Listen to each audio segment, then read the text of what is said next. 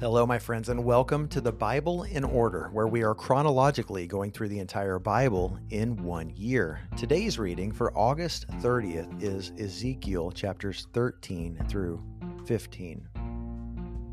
We know that Israel was a theocracy. God was their government. It was provided by God. It was not a democracy. It was not a constitutional republic like the United States is. No, it was a theocracy. And so the church and the state were the same. The leaders of the people were the priests and the king, both of which were appointed by God and had a charge given them by God. And as we know, they didn't always walk it out very well. Now we're coming to this time that's like the bottom of the barrel in regard to the leadership. And I mean that in a bad way. You're scraping the bottom of the leadership. In the who's of worst leaders, these people today, from 2,600 years ago, were the worst. Some might say like our leaders today, specifically in the United States. The worst of all time, perhaps. In chapter 13, the false prophets are condemned. Ezekiel charges them by the word of God. You see a false vision and you speak a lying divination when you proclaimed, "This is Yahweh's declaration," or "This is what Yahweh says or declares. Even though I had not spoken," Yahweh says. This is witchcraft, friends. Divination and witchcraft, it's spell casting. It's saying things and expecting them to be true by your own might or by the way you say them or your vocal inflection, or if you can muster up enough faith. Because biblical faith, true faith in God, is understanding who He is and becoming aligned with His heart, and then speaking forth that which should be, that which is aligned with God's heart, or being so closely aligned with God and having your spiritual ears tuned so to God's heart that when He wants something, you feel it. When He speaks something, you say it. A priest or a prophet who does not have God's heart is no priest or prophet. No, they're a witch. They're a sorcerer. They're a magician. True prophets and priests are intermediaries. They're relaying God's heart. They're bringing the people to God. Those people, those leaders back then, during this time at the beginning of the Babylonian exile, they were not bringing people to God. They were pushing people away from God. They were leading people away from God because of their selfishness. And they were warned by name. Witchcraft is casting spells. It's speaking from your own imagination and then ascribing it to God.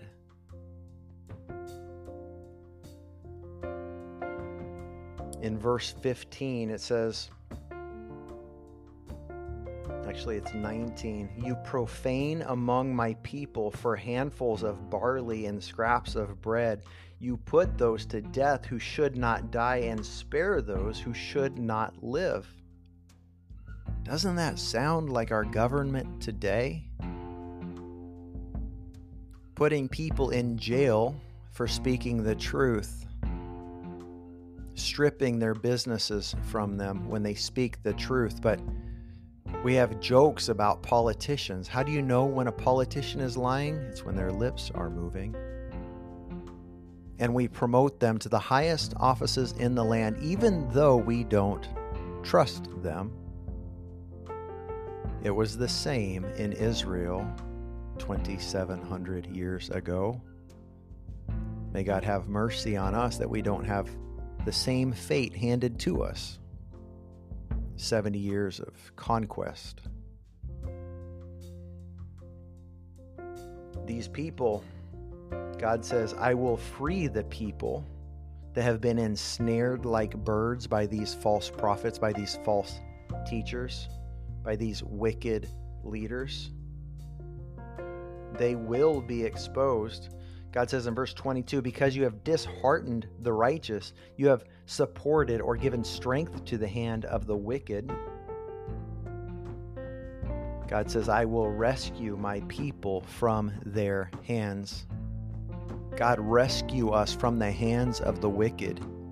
Take the power and authority of the government of the United States of America and all the world governments. Take it from the wicked and give it to the righteous. God, I pray for a restoration in the world. In chapter 14, the word of Yahweh came to me, Ezekiel, saying, Son of man, these men have set up idols in their hearts and have put up their sinful stumbling blocks in front of themselves. Should I actually let them inquire of me? In other words, should I actually listen to their prayer? Should I encourage them to come and pray to me? God says. Yahweh says, I will answer him appropriately. I will answer him according to his many idols, so that I may take hold of the house of Israel by their hearts. They are all estranged from me because of their idols. In other words, God says, they want their idols. They shall have them. They shall have them. We all get what we really want. Christians today, and for the past 40 or 50 years, have been so focused on heaven. Accept Jesus so you can go to heaven. Yet people, many even, who would make a proclamation or a profession of faith saying, yes, I believe that Jesus is my Savior, they don't really want anything to do with him. They just don't want to go to hell. And I believe God would say, friend, if you don't want me now, you won't want me after you die either. If you don't want a relationship with God now, what makes you think you're going to want to go to heaven where God is? It doesn't sound like a very kind and loving, gracious God to give you what you do not want for all of eternity. But it's interesting how God turned them away because of their sin. I won't answer your prayer, he says rhetorically. There is power in prayer, but only for the righteous. There's only one prayer that the unrighteous can pray, and that is, God, have mercy on me. I am a sinner. Please change me. Please come. God, I don't deserve it, but forgive me. Take me out of this miry pit and place me in a place of relationship with you. God, I don't deserve it, and I recognize that. I deserve your punishment, Father, but please have mercy on me. That is the only prayer that will turn the heart of God. And when you pray that prayer, you get the righteousness of Christ. If it's really meant, if you really want to be changed, he will change you because he's so merciful in that way. Down in verse 10, chapter 14, verse 10, they will bear their punishment. The punishment of the one who inquires will be the same as that of the prophet. The one who inquires of the prophet, who knows it's a false prophet, will bear the same penalty as the one who is the prophet, who is not a true prophet. Be careful what you ask for. Don't be the type of believer who says, God, send me somebody who will tell me what I want to hear. No, friends, we need to listen to people who will tell us what we most do not like to hear. The kindest truth is the one no one has the courage to share, but we need the truth. And then there are 4 devastating judgments that are sent against the believers, against the children of God who are living in sin. It's famine, not having enough. It's dangerous animals, which not having safety. I can't go outside. There's a lion in the street. A sword, I believe, represents an invading army from another nation. And then the plague, like hail from the sky, like the river turning to blood. But all of which are to make us so uncomfortable that we turn to God, that we repent, that we soften our hearts. May we not be like Pharaoh, who hardened his heart. May we be humble before him. God resists the proud, but he gives grace to the humble. God, give us grace.